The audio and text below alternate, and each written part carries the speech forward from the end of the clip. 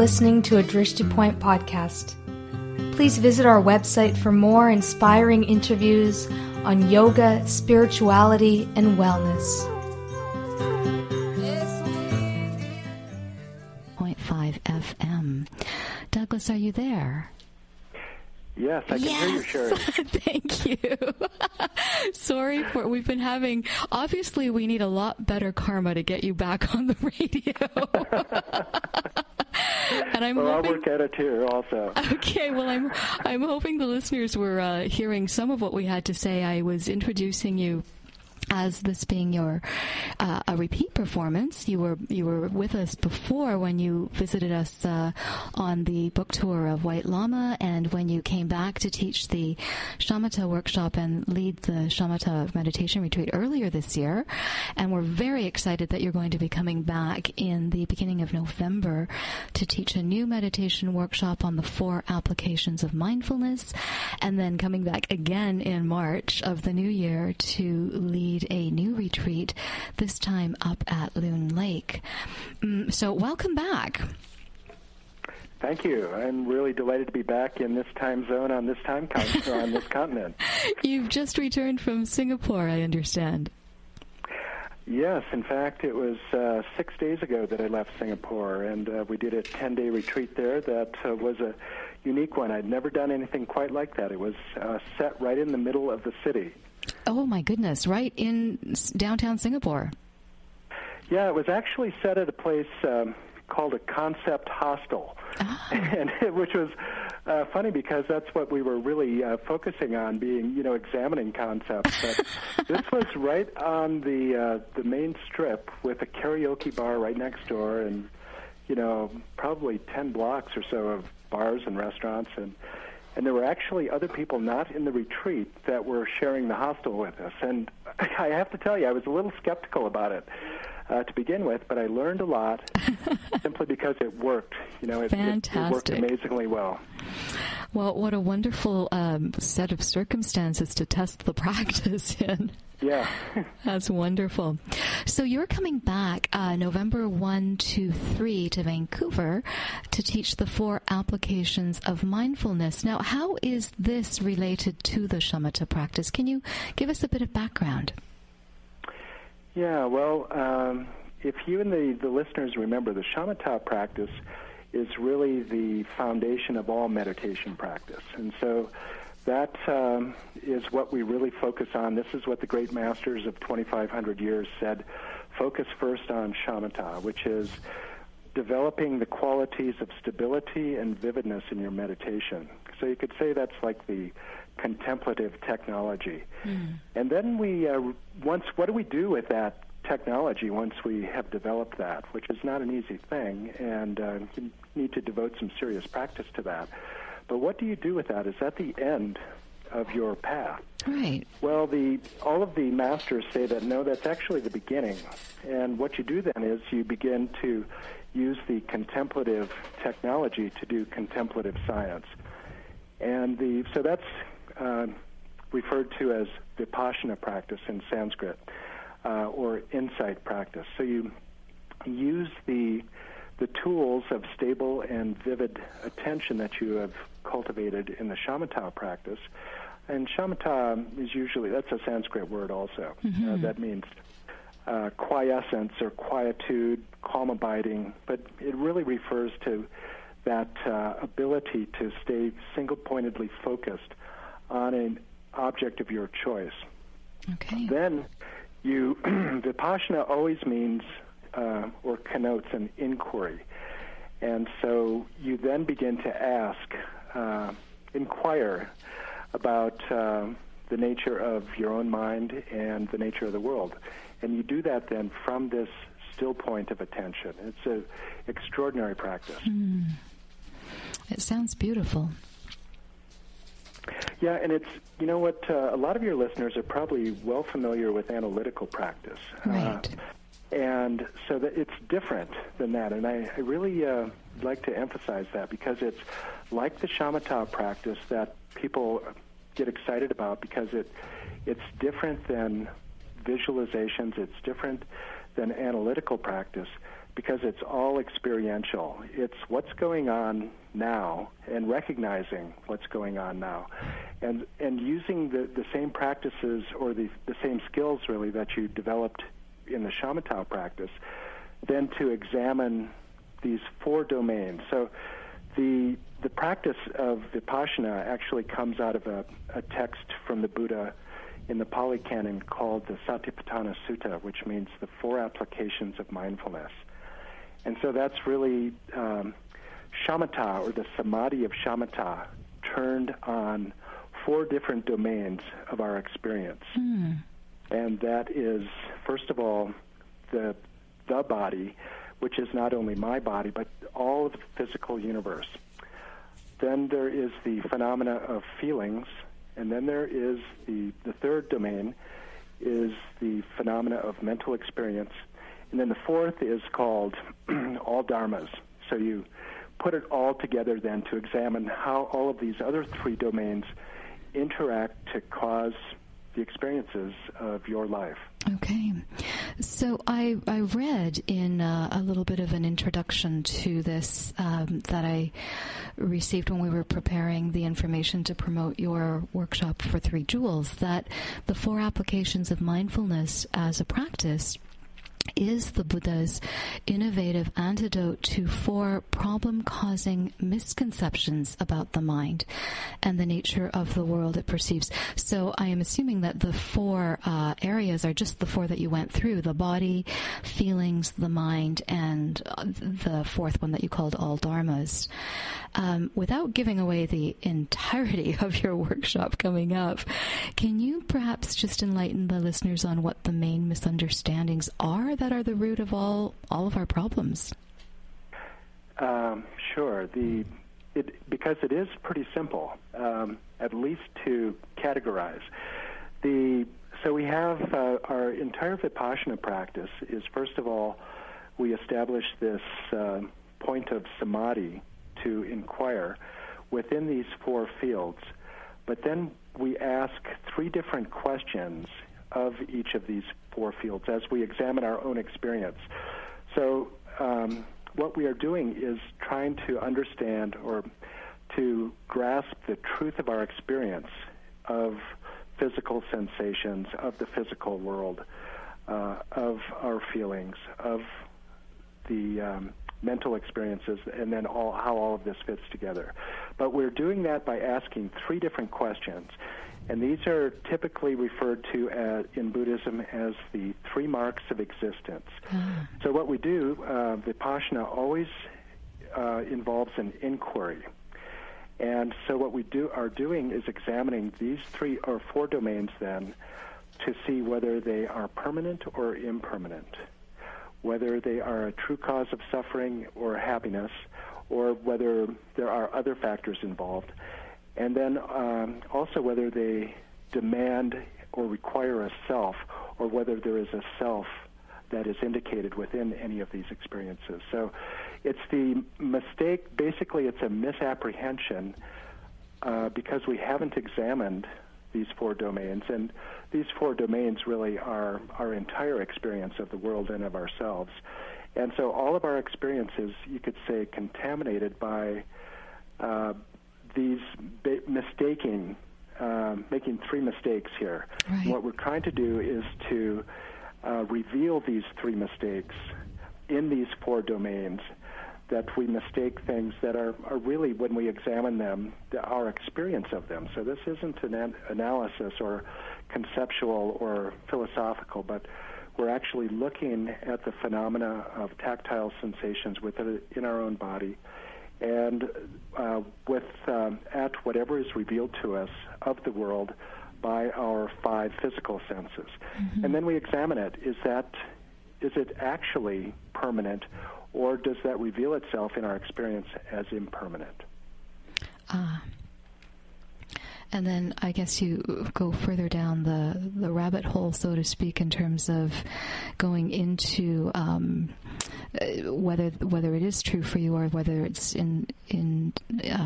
affected by other factors, or whether there is even a self in the whole experience, as you were just saying.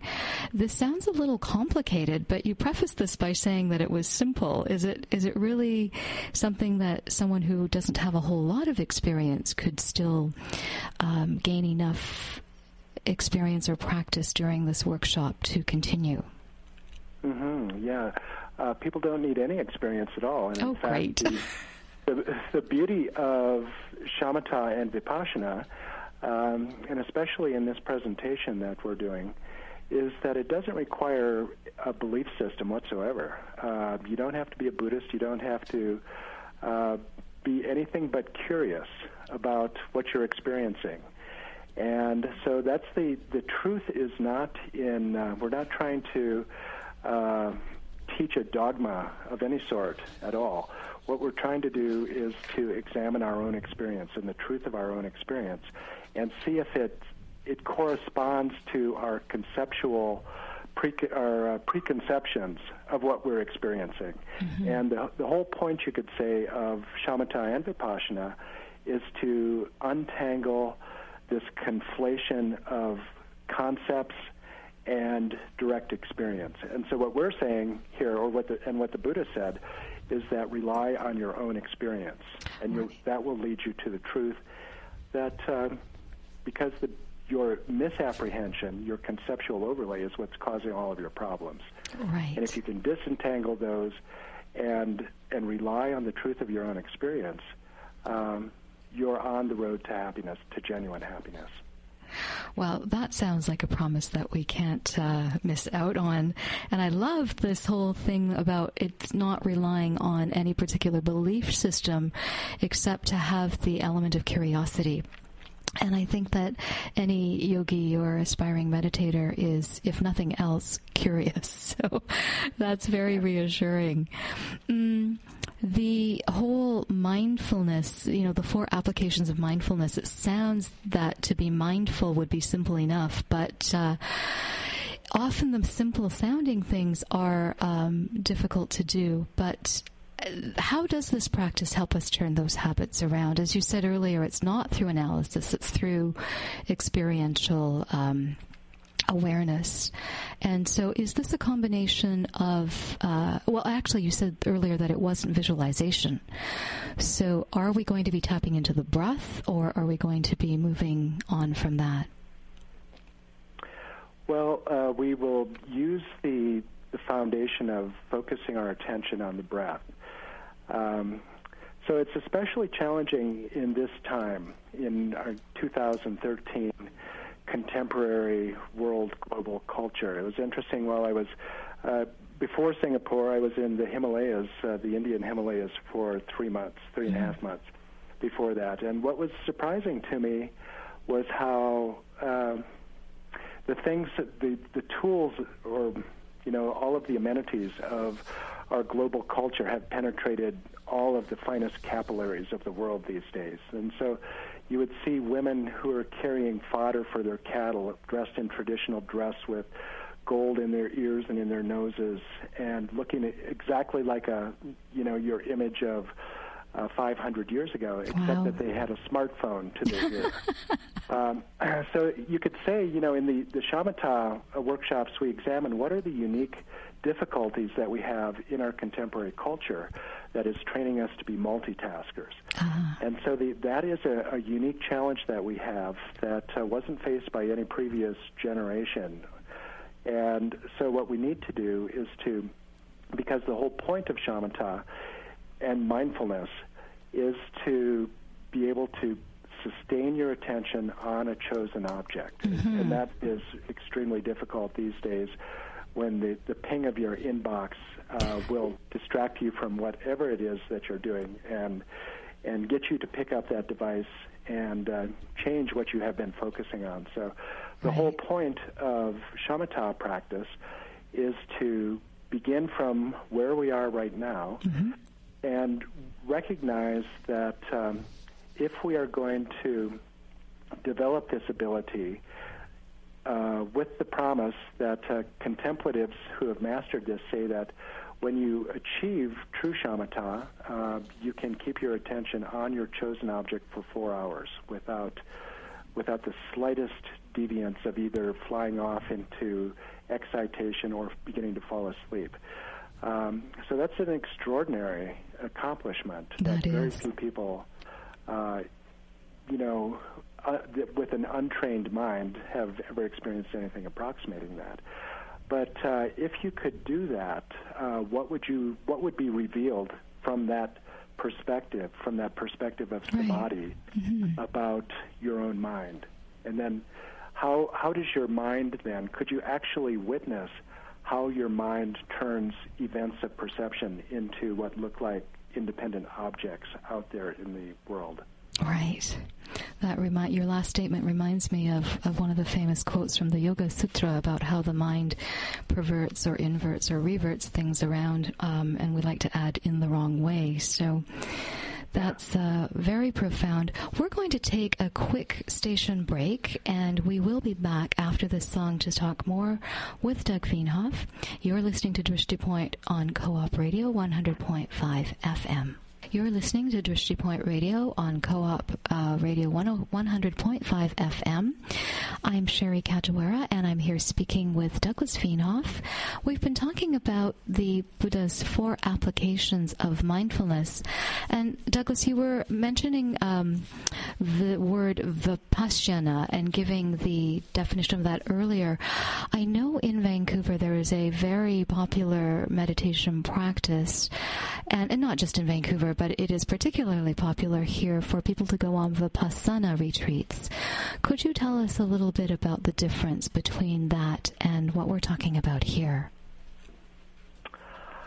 Well, there are a few technical differences between, so for one, Vipassana is a Sanskrit term, and it refers to the same thing, that is Vipassana, which is a term in Pali. Right. And then there's, so I think it's Vipassana really that has popularized the term mindfulness in the last 20 years or so. And largely most of the practices of Vipassana that have been popularized in the West come out of the Thai or Burmese forest traditions, it seems. So that's, there's great similarities. What is not such a technical difference, it's really quite a fundamental difference, and that is that the approach to mindfulness in the approach that the Buddha taught in the Satipatthana Sutta, he really says anchor your mind on a chosen object. So it's different than, just attending to whatever appears with open choiceless awareness. So it's a difference of the practice in that way. Okay. But otherwise, it's, both are extraordinary. If anyone has an opportunity to do either, in a retreat setting, they should certainly avail themselves and then decide for themselves the distinction, probably. Right. Now, you are leading a workshop coming up very soon, but in March, you're going to be leading a full retreat. Will it be on the 4 applications of mindfulness?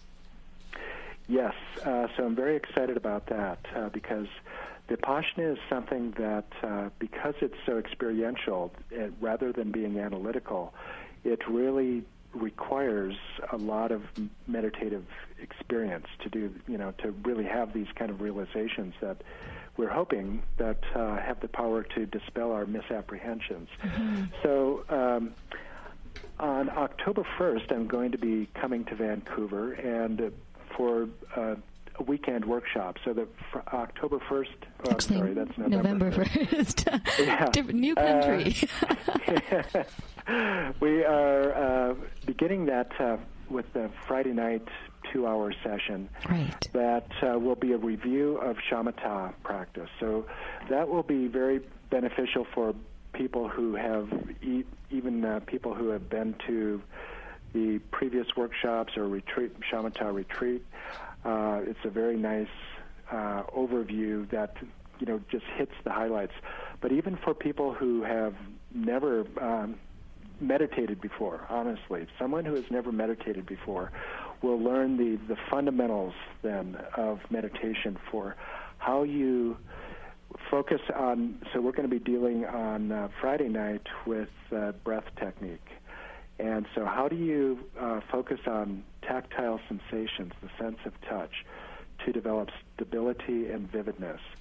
And then over the course of the weekend, what we'll do is we'll use that basic approach then and ask these 3 questions within the 4 domains of the 4 applications of mindfulness then to try to develop or to have an understanding of the truth of our experience. So on the weekend workshop, there's the emphasis is on the introduction to the conceptual framework. And there will be there is meditation involved in trying to develop some experiential realization, or at least to be able to touch it a bit, with all of the conceptual framework that I'm introducing. So the workshop is me talking largely, and then with a couple of, an hour and a half of meditation or something like that in 10-minute sessions. And then over the course of the retreat, of 10 days of retreat, it's just the opposite. There's I introduce again the concepts, but it's the emphasis there is on the experience developed through meditation. So again, someone who has never even been at the workshop, and at the last retreat that we did in near Whistler, north of Vancouver, I was really surprised that maybe a quarter of the people that were at the retreat hadn't been to the previous workshop. But there's just enough of instruction and framework that they can then just begin to apply that, and they had tremendous experiences. So someone could show up at the retreat having not been to the workshop, and there'll be just enough instruction, but the emphasis there is on the actual meditation experience. And because of the particular approach that we take there, which I think is the best system that I've ever encountered, which is using short sessions of 24 minutes and using a variety of different meditation postures, people are able instantly, even if they have never meditated before, to begin meditating. I think on the first day we were doing 6.5 hours, something like that. That's remarkable. Ends up at the end of, when we get into the real heart of the 10-day retreat, retreaters are able to do 20 gatakas, which is, a nominal 10 hours of meditation, without being wiped out without being fatigued. And people will often report that the last session of the day, which begins from 6:30 in the morning and goes to 8:30 at night, people will often report that the last session of the day was their best. Oh, fantastic. The system works very well. And so one gataka is the 24-minute session, is it? Correct. Right. Yeah, so we do 24 minutes of sitting meditation or lying meditation or walking meditation, and then take a 6-minute break after that. Right, fantastic. Between sessions.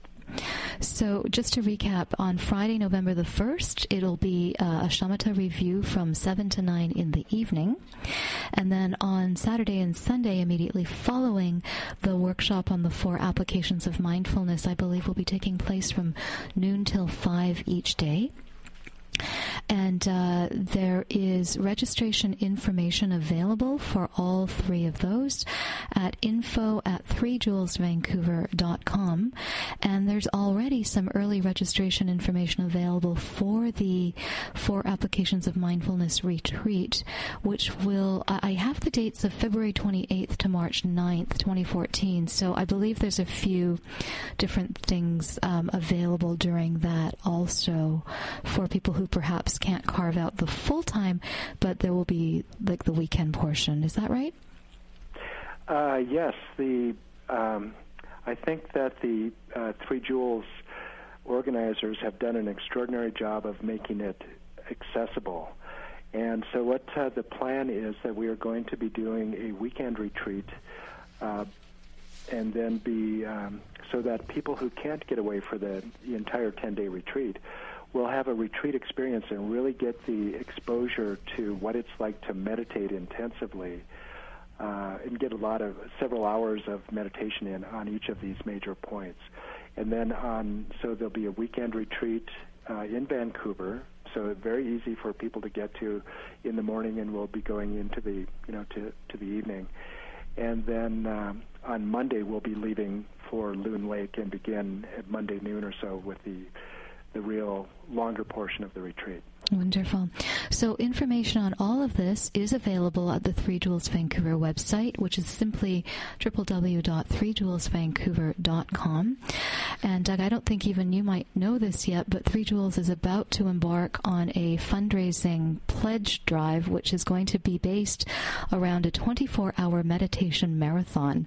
And there's going to be, it's going to be in the Gatakas over 3 days to equal, so 24-minute sessions.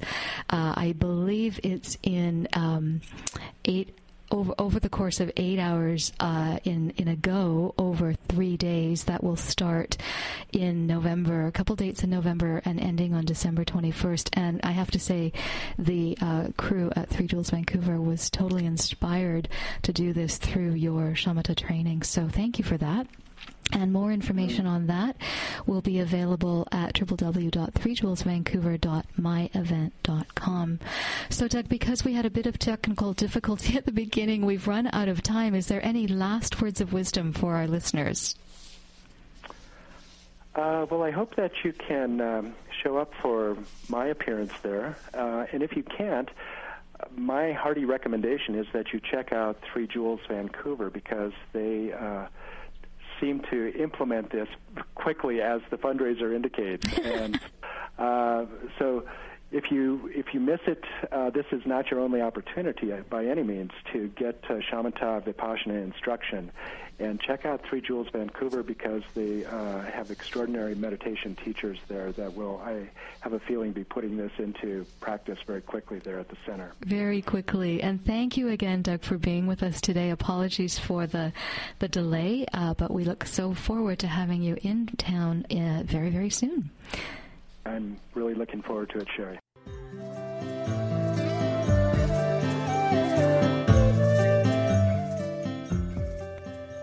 Thank you for listening to Drishti Point. We dedicate our efforts to the health and happiness of our listeners and for the health and happiness of all living beings.